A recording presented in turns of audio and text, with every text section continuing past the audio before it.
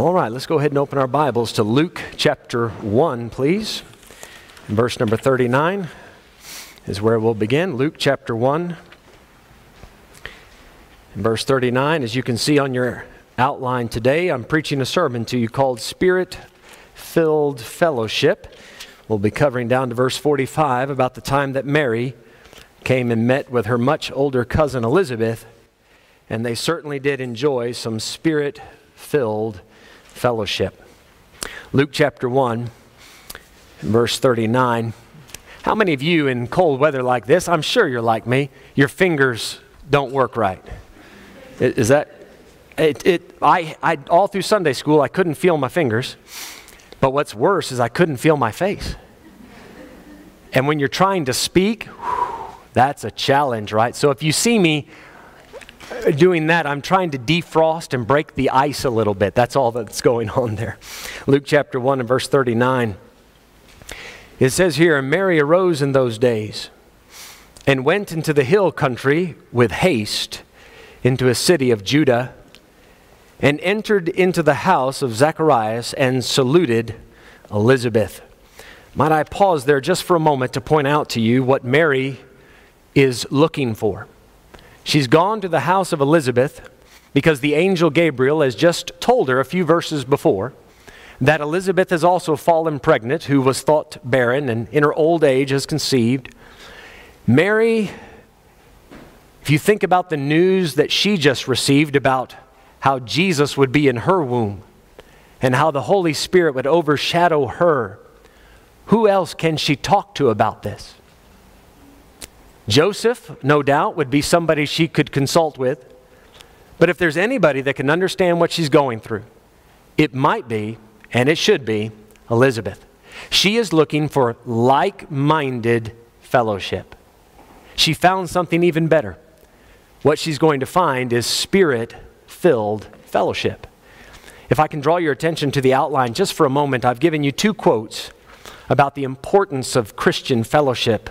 This first one from a man named Dietrich Bonhoeffer, I think is how you say it, German theologian in the days of Hitler. He died at the age of 39, standing for God. He had this to say: "The physical presence of other Christians is a source of incomparable joy and strength to the believer." To that I say amen. We cannot underestimate the importance of being around each other. Hence the apostle says, "Do not forsake the assembling of yourselves together, as the manner of some is, but exhorting one another, and so much the more as you see the day approaching." We need each other. And not only for like-minded fellowship, but a step above that is Spirit-filled fellowship. Charles Haddon Spurgeon, the great Prince of Preachers was his nickname. He had this to say in our second quote: "Satan always hates Christian fellowship. It is his policy to keep Christians apart." Now, of course, Spurgeon wrote this and said this in the days way before COVID. But I wonder how this statement would now fit our day and age. "Anything," we continue here, "anything which can divide saints from one another, he delights in." He said anything which can divide them. Anything. Whether that's COVID regulations or cold weather. I'm looking into the camera squarely. Spurgeon continued on by saying, "He," that's Satan, "attaches far more importance to godly intercourse than we do." Think of that for a moment. The devil attaches far more importance to godly intercourse than we do. He knows how important it is. That's why he works so hard to keep us apart. Interesting thought. Since union is strength, he does his best to promote separation. If I can draw your attention to the verse below this, Psalm 133 verse 1, David had this to say about Spirit-filled fellowship: "Behold how good and how pleasant it is for brethren to dwell together in unity." So before we finish our passage, let's go to the Lord in prayer. Father, help us this morning. We desire not only to meet with each other, we've done that, now we want to meet with you. I believe we've already started that well as we've sung these great songs. We want to press on to that higher ground and sing and worship and talk about how great you are. But Lord, the fellowship we desire today, we want to kick it up a notch. We want that Spirit-filled fellowship. Please now help us, meet with us. In Jesus' name, amen. Amen. Let's continue reading now in our text in verse number 41. And it came to pass that when Elizabeth heard the salutation of Mary, the babe leaped in her womb, and Elizabeth was filled with the Holy Ghost. And she spake out with a loud voice and said, Blessed art thou among women, and blessed is the fruit of thy womb. And whence is this to me that the mother of my Lord should come to me? Now she said all of this with a loud voice, not an obnoxious voice. Let's make a difference there. She's not being obnoxious or rude. She's not trying to draw attention to herself. I would say it's one of two things. Either there are other people in the house, and she is not ashamed to declare these things. Hence, it is a bold statement. But we don't read about anybody else in the house, which leads me to think that Elizabeth was simply excited by what she had just learned.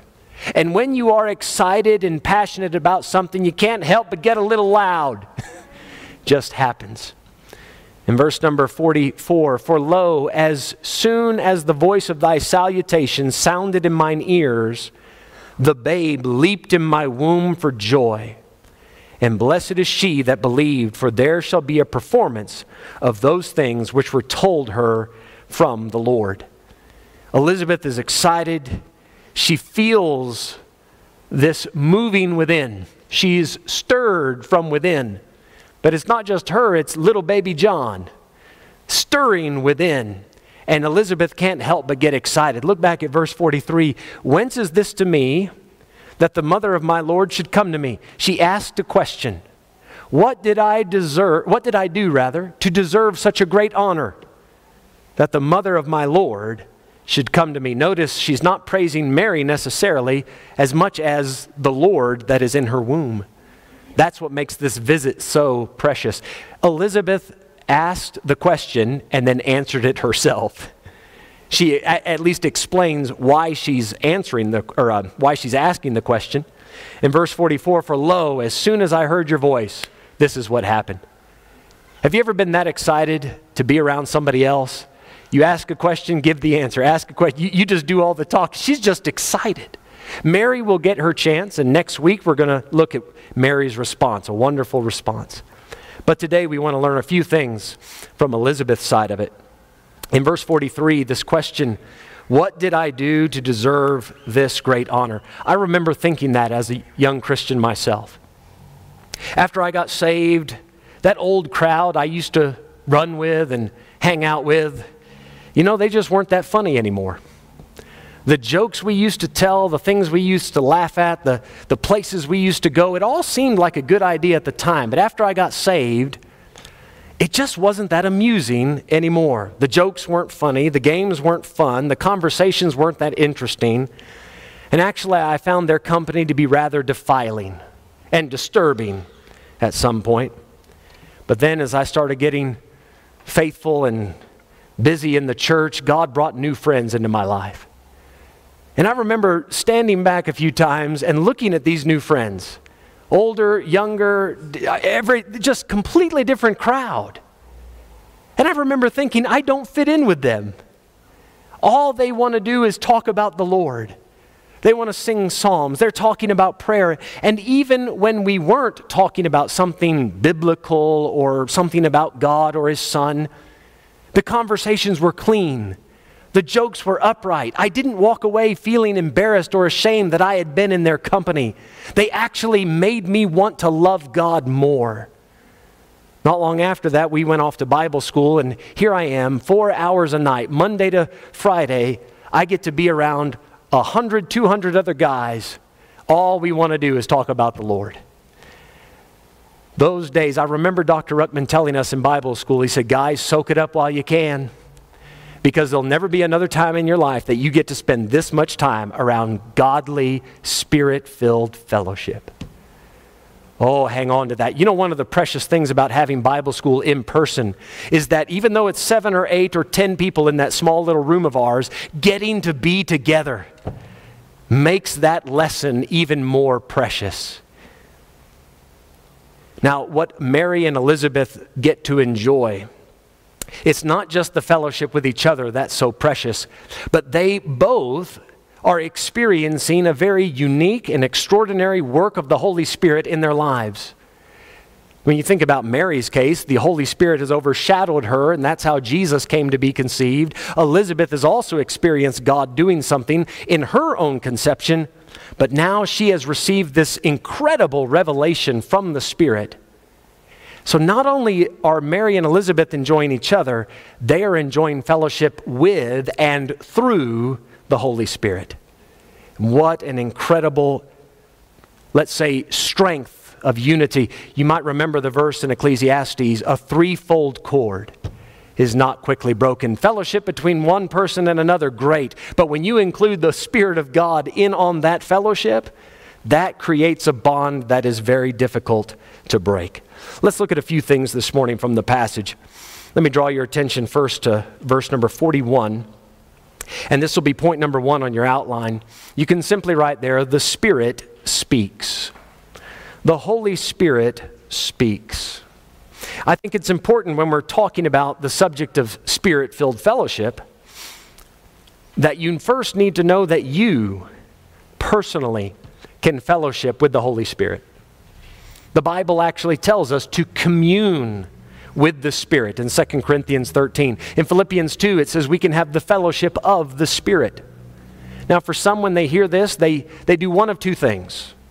One reaction is to say, that's a Pentecostal idea. You know, these guys that focus on the Holy Spirit and all they talk about, Spirit, Spirit, Spirit. Let's not allow any denomination to take ownership of Him. The Holy Ghost is a biblical reality, and all of us are able to have that fellowship. That is not peculiar to one denomination at all. But the second reaction is this: when somebody says you can walk in the Spirit, you can be filled with the Spirit. Yes, that's a general truth, but not in my life. That might apply to others, but not to me. It is something that can apply to you. I want you to know today that the Holy Spirit wants to, can, and probably is trying to speak to you. The Holy Spirit speaks. In verse 41, it came to pass when Elizabeth heard the sound, or heard the salutation rather of Mary, the babe leaped and Elizabeth was filled.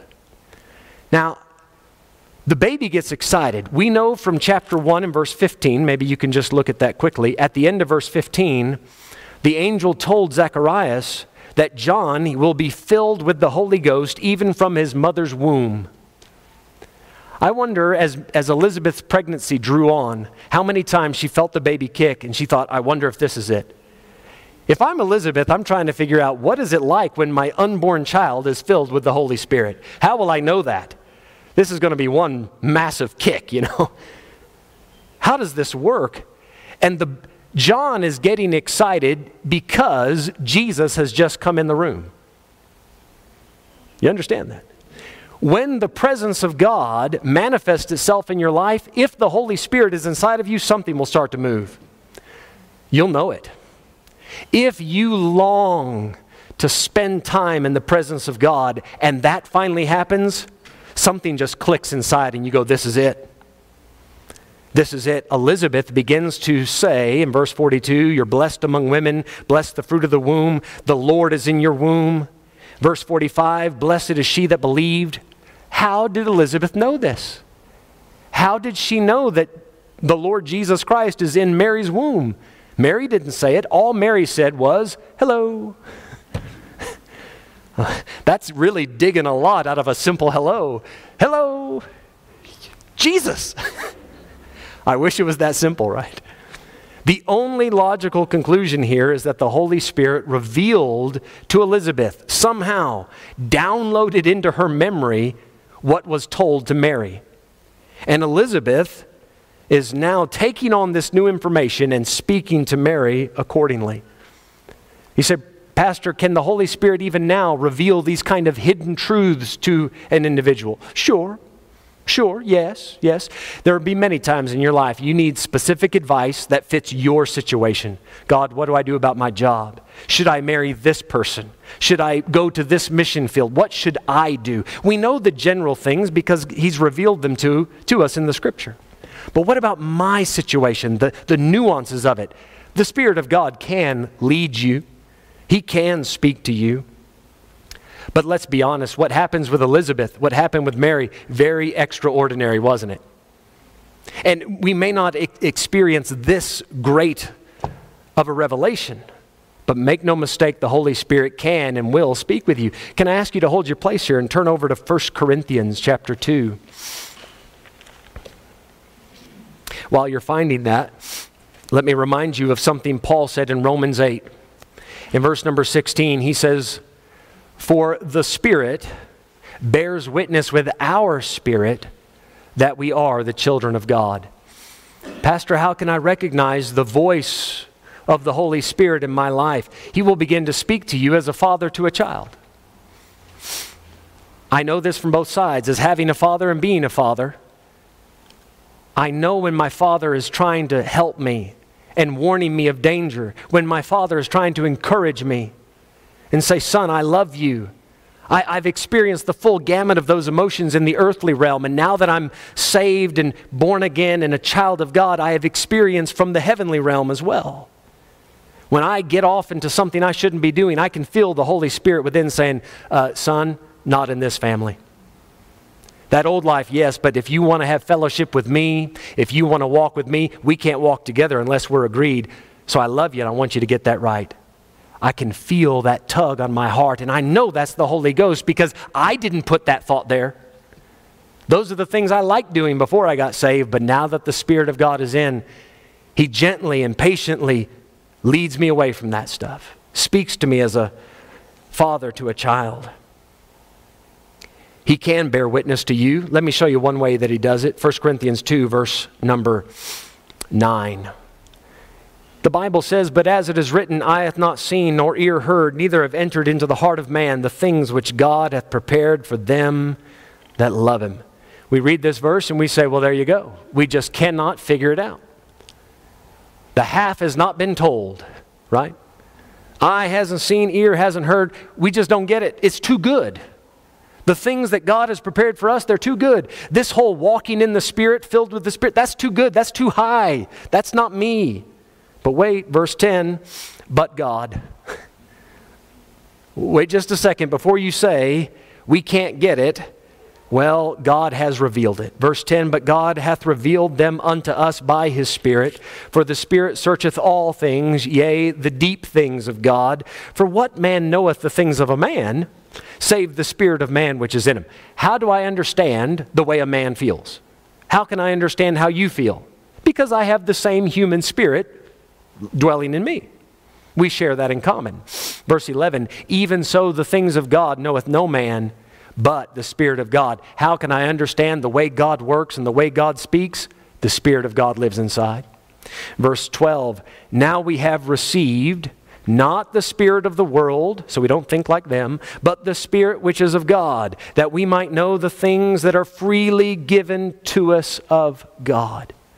All these deep things, all these spiritual blessings in heavenly places, we can, with time, wrap our heads around them as the Spirit of God reveals them to us. But it's not as if He needs to come to us like Elizabeth. The Spirit of God revealed these things to Paul, and Paul wrote them down. And now if you want to be, this is the most sure way to learn how God speaks. Learn your Bible. By reading, studying, memorizing, meditating on the Scripture, you are familiarizing yourself with how God speaks. And then when the still small voice of the Spirit begins to rise up in your heart, it won't be a foreign voice. It won't be an unknown tongue. You'll hear it clearly and say, "I know that's my Father speaking." In verse 13, look at what Paul says here. "Which things also we speak." So the things, the deep things the Spirit has revealed, Paul says those are the things I'm talking about. "Which things also we speak, not in the words which man's wisdom teacheth." Paul says you're not going to find the deep things of God in philosophical textbooks. That's man's wisdom. Where are we going to find the revelation from God? Verse 13, but which the Holy Ghost teacheth. So not the words of a man, but the words of the Holy Ghost. Where are those? Where do we find those words? All Scripture is given by inspiration of God. Holy men of old spake as they were moved by the Holy Ghost. We have the words of God, the words of the Spirit, right here in our laps this morning. Verse 13 at the end, notice this, comparing spiritual things with spiritual. I think that's incredibly important that we notice this. When Elizabeth began to speak loudly and say, blessed is this, blessed is that, blessed are you, everything she said could be confirmed by Mary. And everything the angel had told Mary about the Holy Spirit coming on her and Jesus being in is now being confirmed by Elizabeth. Notice they compared spiritual things with spiritual. Sometimes we get the idea that the Holy Spirit speaking is very mysterious and mystical and nobody can actually understand it. If somebody says, the Holy Spirit told me, we just take their word for it. We have to be more careful than that. We can compare spiritual things with spiritual. When somebody says, I think God said this, we can open our Bibles and say, let's see if that is in line with the way God actually talks. And sometimes God will say something to you and the only thing you can do, you'll search the Scriptures, but the thing He told you is so specific you can only wait and see if that was God. But I know this, God set it up like this, in the mouth of 2 or 3 witnesses, every word gets established. Our God is a confirmation kind of God. He understands that we may not get it the first time around. So, God, I think that's you. Can you please confirm that? And God will send it again. He'll send that same message maybe through another avenue. And maybe it takes a 3rd try or a 4th try.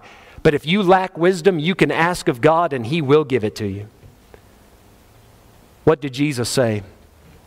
Ask and it shall be given unto you. Seek and ye shall find. Knock and it shall be opened unto you. For what father among you, if you have a son and he asks bread, will you give him a stone?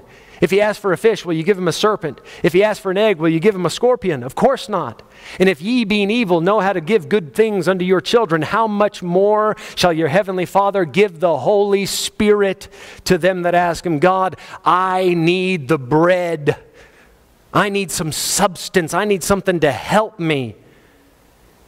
And that help will come to you. The Holy Spirit can use so many things to speak to you. But He will. He will. I've given a few other options on your paper here. Hebrews 3, verse 7. Notice this verse. Wherefore, as the Holy Ghost saith. Can He speak? Yes. There it is. The Holy Ghost saith, today if you will hear His voice. And it goes on to say, harden not your hearts. The apostle in Hebrews is quoting from Psalms, chapter 95 specifically, if my memory serves. Notice when he quotes it, he said the Holy Ghost is speaking. Speaking through what? Through the Old Testament. Where am I going to find the voice of the Spirit? In your Bible. That's the most sure way. That's why Peter said, we have a more sure word of prophecy. And that prophecy is found in the Scripture. That's why we trust the Bible so much. It teaches us what the Spirit sounds like. The verse below that, Hebrews 10, verse 15 and 16, whereof the Holy Ghost also is a witness to us. For after that He had said before, this is the covenant that I will make with them after those days, saith the Lord. He's quoting Jeremiah chapter 31, but notice the apostle says, the Holy Ghost is bearing witness, and He's speaking to us. How? Through our Bibles. Through our Bibles. I don't know if you're familiar with the story of Micaiah, that great prophet in the days of Ahab. Ahab, king of Israel, wanted to go out to battle against Ramoth Gilead. 1 Kings chapter 22. And Ahab, he wants some help, so he gets Jehoshaphat in on it. Jehoshaphat says, can we at least hear from a prophet of God before we go out to battle? Ahab said, I got plenty of them, 450. Bring them in, boys. In they march, and they all say the same thing. King, go up and prosper. You're going to win the war. No doubt, man, you're the man, you're the man, you're the man. Jehoshaphat turns to Ahab and says, I thought you said you had a prophet of God here. Isn't there a real man of God? Because these are just a bunch of yes men. Is there not a prophet of the Lord here? And Ahab said, yeah, there's this one guy, but I hate him. He never says anything good about me. That's the kind of preacher you want. The one that'll tell you what you need to hear, not what you want to hear. Amen. So he gets Micaiah in there, and while the guy is escorting Micaiah into the room, he says, now listen, everybody else has said something good. Can you just this one time, please, Micaiah, just one time say something positive? Micaiah says, listen here, whatever God tells me to say, that's what I'm going to say. He walks in the room, and Ahab said, all right, Micaiah, what's the word from God? He said, go up and prosper. You're going to win. You the man. King Ahab said, now knock it off. How many times have I told you, quit teasing me. Tell me what God said. He said, all right, I'll tell you what he said. Heaven up there, they had a board meeting about you. And the decision coming down from heaven's boardroom is that all of these preachers that are telling you what you want to hear, there's a lying spirit in their mouth. And they're all leading you astray. King, you go up to battle, you're going to die. And right about that time, let me direct your attention to the bottom of your outline, 1 Kings 22. But Zedekiah the son of Chenaanah went near and smote Micaiah on the cheek and said, which way went the Spirit of the Lord from me to speak unto thee? Notice Zedekiah here claims to be filled with the Spirit. He claims to be acting and speaking on behalf of the Spirit, but we must be more careful than to take this preacher's word for it. Just because he says, I feel the Spirit within, doesn't mean it's the Holy Spirit. Notice Micaiah's answer. He says in verse 25, behold, thou shalt see in that day. He said, let's just wait and see. You think the Spirit of the Lord is in you? Let's wait and see. If you're telling the truth, then your message will be verified when Ahab comes back alive from the battle. Let's wait and see. He says, but I know that you're going to go into an inner chamber and hide yourself, which means I know you're going to lose. Let's wait and see when you're hiding because Ahab is lost and you've lost your job and the enemy's coming for you. Then we'll see if you still think you're filled with the Spirit. Say, preacher, why point this out? We must be careful. We can be and we must be careful. When somebody says the Spirit of God said, I hope it's true. I want the Holy Spirit to speak to you. And would to God you had a sensitive heart and ears to hear what the Spirit is saying. But as He speaks, we can't just take everybody's word for it. The simple believes every word.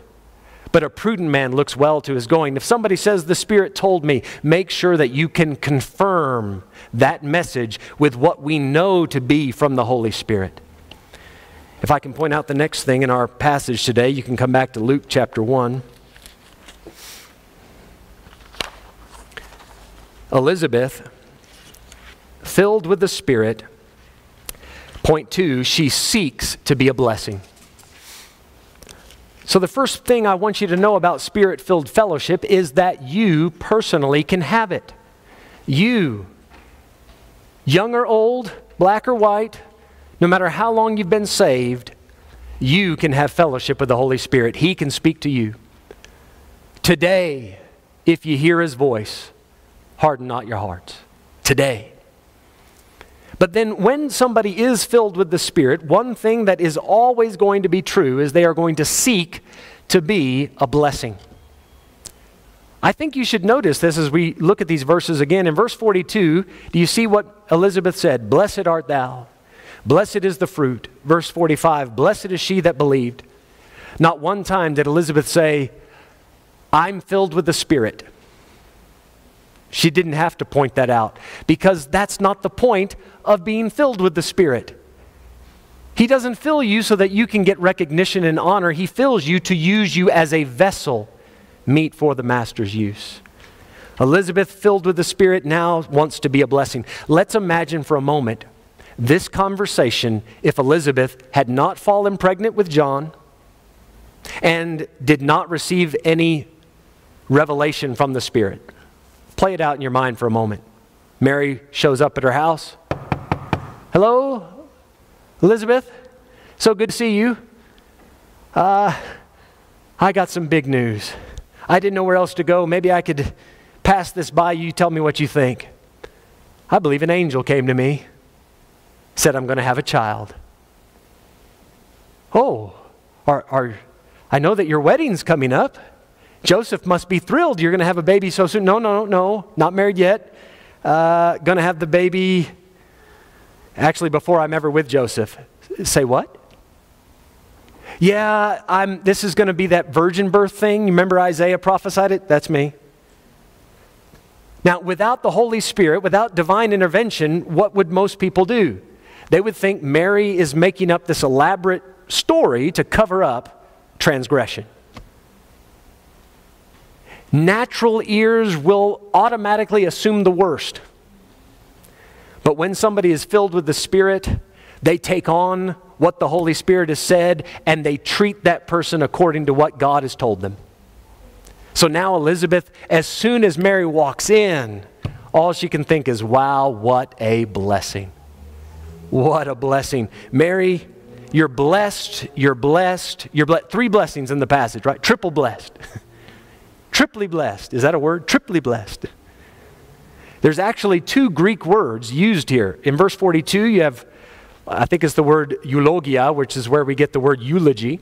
And then verse 45, it's a different Greek word, but it all says blessed. And here's the meanings that you have for blessed or blessing. In verse 42, it's the word for compliment. It's recognizing what someone else has done. It's praising them. And Mary deserves it here. Not because of her own person necessarily, but what God has done in her. And then in verse 45, that word blessed there, it's highly favored, set aside or honored by God. You know, it would be real nice from time to time if we spend time around each other. Why don't you lift that person up with a few compliments? Not just, I like your haircut. Is that a new shirt? I'm glad you noticed. But I would really appreciate, and wouldn't you appreciate, somebody recognizing what God has been doing in your life? Wouldn't that be nice? Sit around and say, brother, tell you what, I know you from back then and I know you now. Man, God's been working in you. You're a blessing to me. You encourage me. I'm so glad to see God using you.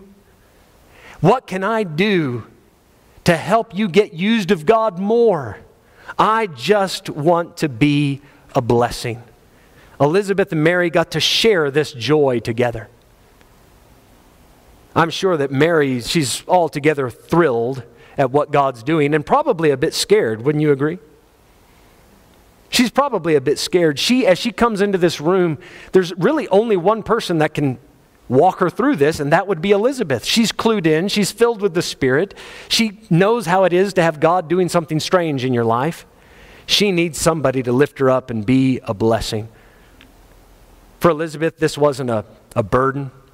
You can see in verse 43, it was an honor. It was a privilege to get to spend time around somebody else filled with the Spirit, God working in them. Mary's a new mother. She's going to be a new wife. She's carrying the Savior of the world. She has to adjust now to this. She doesn't need anybody breaking her down. She needs somebody to build her up. And guys, as we go through our days and weeks, especially these days of COVID, things can be difficult and confusing and frustrating.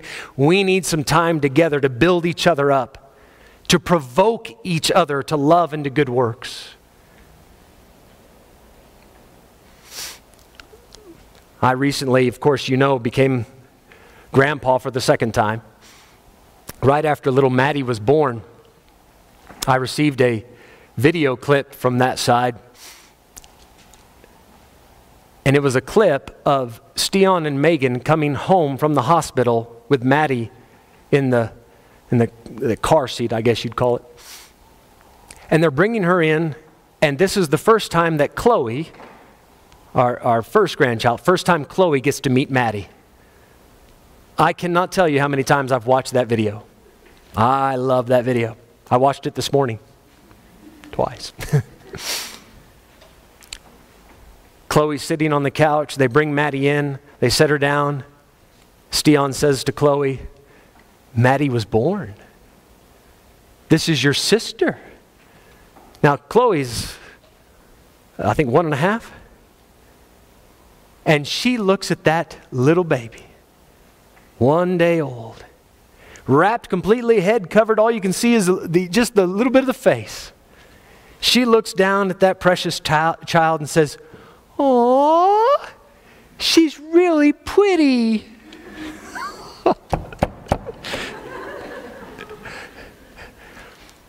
And then she did what only a precious 1.5-year-old could do. She put her hands like this, and she was so delicate, so tender, and said, "Oh," and barely touching her. Oh, melted Grandpa's heart. She looked up at her dad. She said, "I like her. She's my friend." She just met her.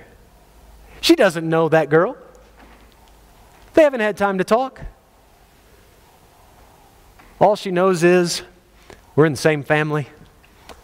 I'm so glad. I've been waiting for you to be born. I've been hearing about you, and here it is.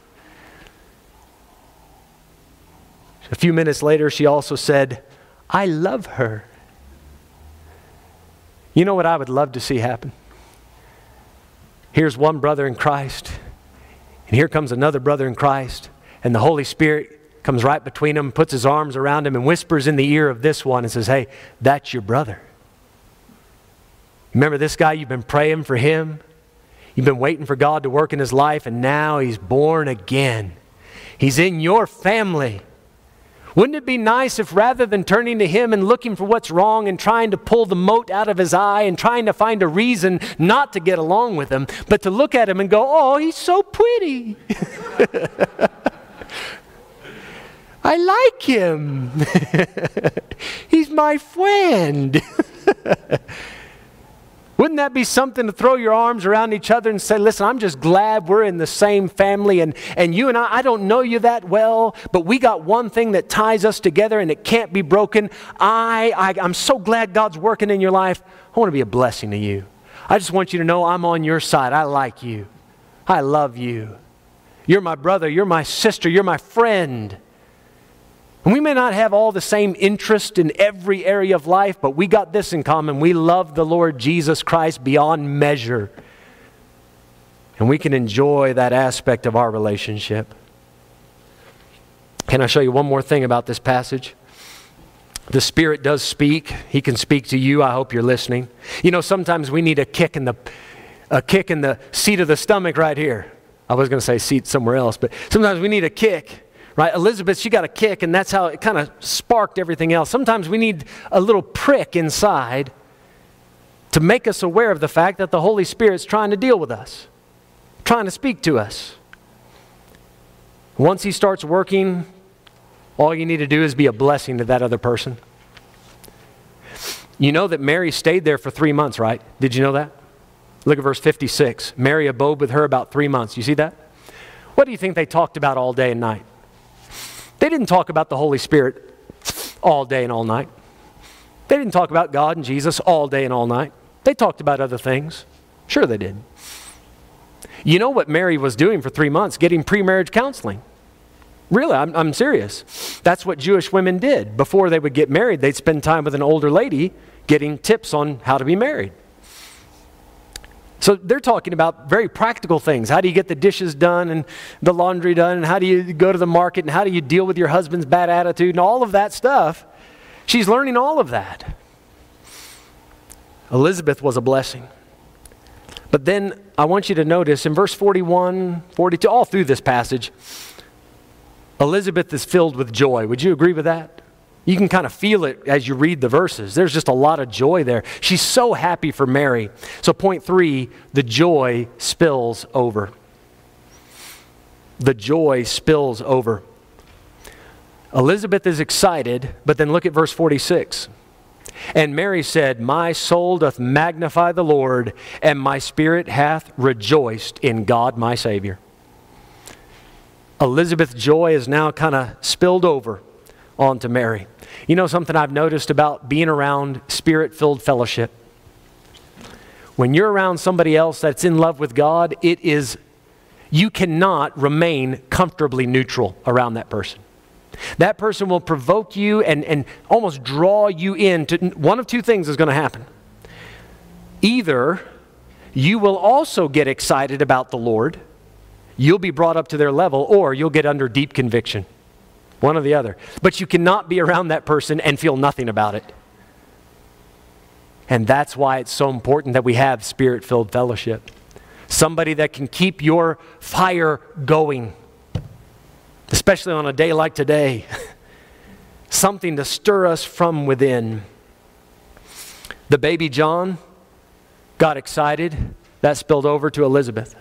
Elizabeth got excited. That spilled over to Mary.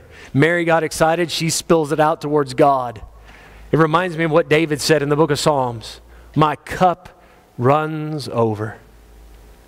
My cup runs over. I like the thought of that. You know, there's that cup sitting on the table and you pour a little water in it. That's fine. And it gets excited. But you keep pouring more and more water. It just can't contain itself after a while. It gets overwhelmed by this joy and it spills out. And then the table gets a blessing. The cup just gets so much of a blessing, it can't handle it, and it spills out, and then the table gets a blessing. And if God just keeps pouring it on, then eventually it spills off the table onto the floor. Then the floor gets a blessing. And if you keep pouring it on, it goes out the door, and then the garden gets a blessing. And it just keeps going, and the joy can spill over. Have you ever been around anybody that when you get to talking about the Lord with them, you never want to quit?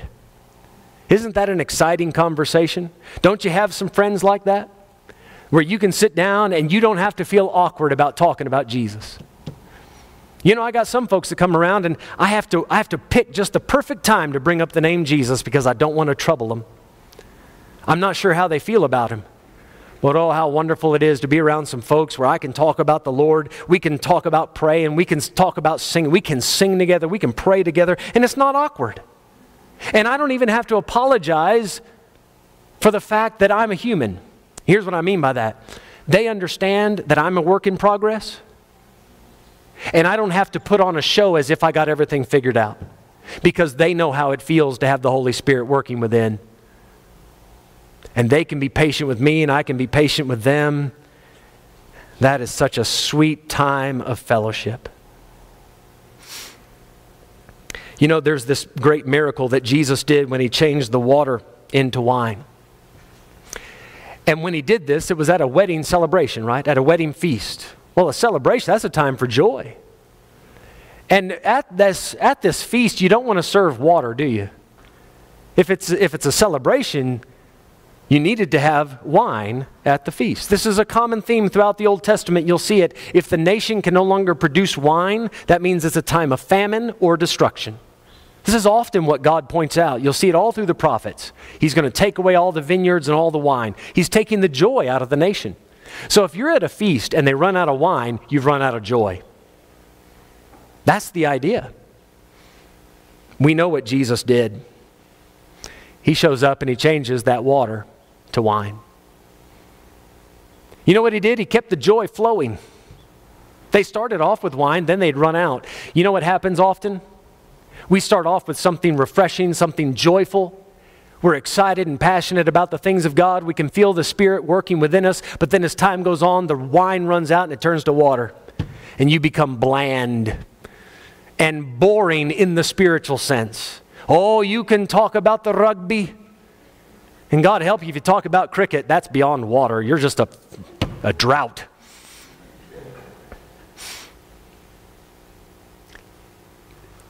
And that's fine. You can talk about rugby. You can even talk about cricket, I guess. You can talk about anything, all right? Keep it clean, but you can talk about anything, but that's just water. We need something where God has put his hand on it and a little bit of that glorious power on it, changed it from the blandness of this world to something special that'll keep the joy flowing. Maybe today you need to ask God to reach his hand down and change your water to wine. This deadness you feel within, it might help you to get around some other people that have that joy flowing. Let it spill out on you. I was chatting with somebody as they came in the door today. We got this new handshake, you know, where it's not even a handshake, it's rubbing elbows. Well, I used to say that all the time. I want to be around people. I can rub elbows with them, right? That used to be a saying, you want some of whatever they have to rub off on you. Now it's like actually happening, where whatever you have is rubbing off on me. We need that kind of fellowship. That's why we need church. That's why we need a small group meeting. That's why we want to take advantage of every opportunity we have to get together. I'm going to finish today by reading you something from A.W. Tozer's book, The Crucified Life. Forgive me, it's a few lines, but I think it'll make the point very nicely. Tozer mentions several names of various Christian preachers and authors down all throughout church history. Some of these names might be familiar to you. Thomas à Kempis and Francis de Sales and John Fox, Andrew Murray, Nicholas von Zinzendorf. He goes on to say, the men that I've named formed a sacred fellowship through the years. So it's not as if they knew each other, but when you read their books, they all had something in common. He said, these men rose up like the prophets of Israel and did not change their doctrine. They just professed it against the hollow externalisms of the world. You understand what he's saying? Hollow externalisms. Don't put on a show. You're not going to convince us the Holy Spirit's in you by repeating His name over and over again. That's externalism. If He has truly filled you, if you have yielded to Him, by the way, that's how you get filled with the Spirit. You yield to Him. If that has happened, then the fruit of the Spirit is going to be there. You don't have to try to prove it. It will be there. He goes on to say, but I do not find them by any means in the mainstream of evangelicalism today. There are men in evangelicalism today who are just ordinary men. There's your water. With no longing after God. They grind out their sermons week after week, take little trips here and there, fish and play golf and fool around, and then come back and preach. They go on and spend their lives that way. But you cannot speak with them for long because there is nothing of substance to talk about after you have done a little chit-chat business. Now he's talking about preachers, but may you please think about your friends for a moment. Is that the kind of friends you have? Little chit-chat business, but that's it? He goes on to say, not all preachers are that way.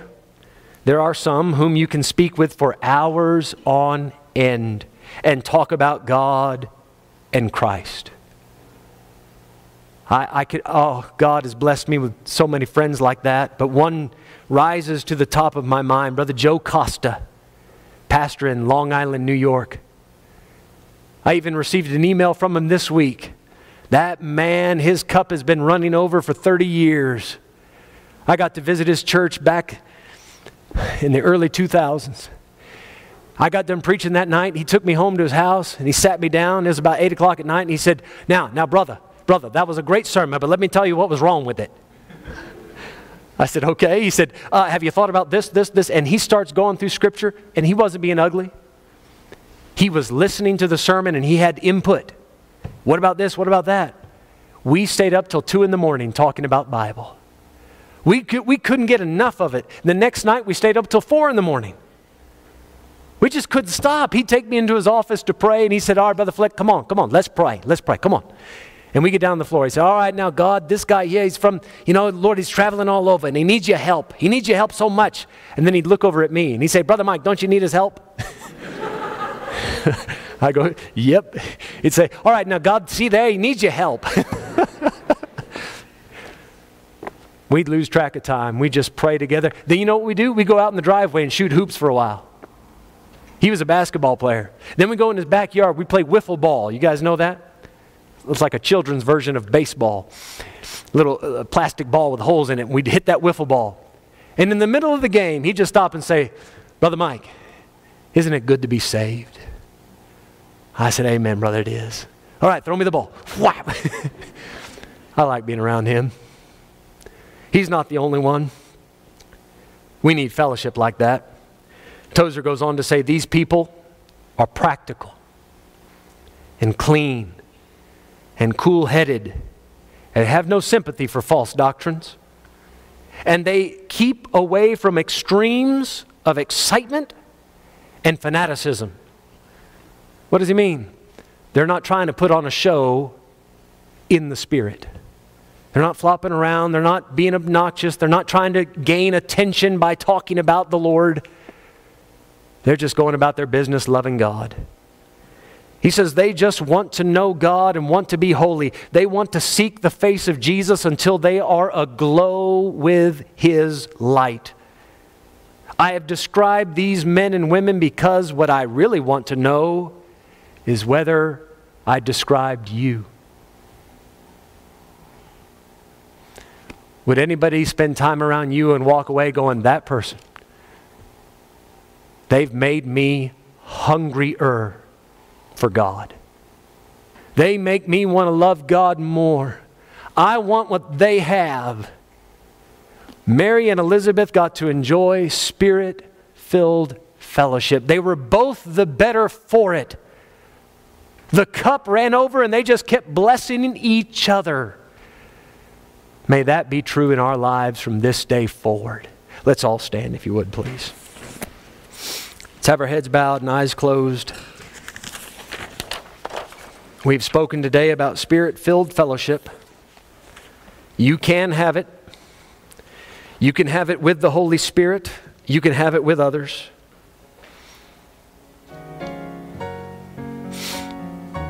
Pastor, where does it start? Well, Mary had Jesus within. That was the basis of their fellowship. Whence is this to me that the mother of my Lord should come to me? The basis was, I'm excited that you brought Jesus with you. If you've never been saved, you can't bring Jesus with you. But that can change today. Maybe the Holy Spirit has been moving in your heart this morning. Maybe you can feel that kicking inside. Maybe He's revealing to you, telling you, sinner, it's time to come home. You can be saved. You can be filled with the Spirit of God. You can be different. You can be a blessing. What did Elizabeth tell Mary? Blessed is she that believed.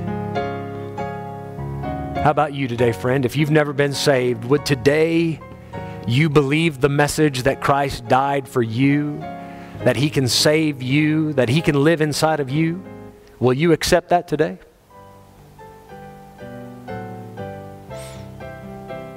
Say, Pastor, I've already been saved. Wonderful. Now it's time to yield your life as an instrument unto righteousness. God, here I am. Use me. Lead me. I'm alive in the Spirit. Now I want to walk in the Spirit. Being filled with the Spirit is a daily choice you must make. It sounds like this: not my will, thine be done. That's where it starts. If you pray that genuinely, the Spirit of God will lead you. And then you can just seek to be a blessing to everybody around you. Let that cup spill over onto the table to the floor, and etc.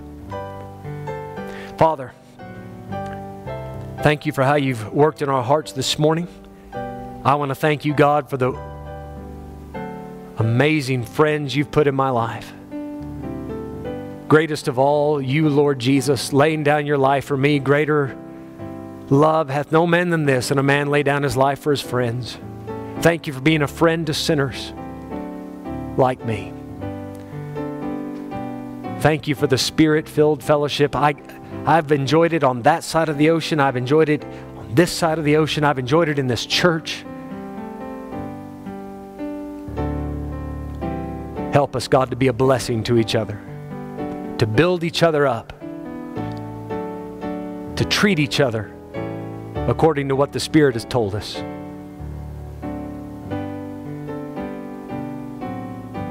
Father, maybe somebody today is here not saved. Please continue to kick and prick and work in their heart until Jesus comes in. We ask all this in Jesus' name. Amen. Amen.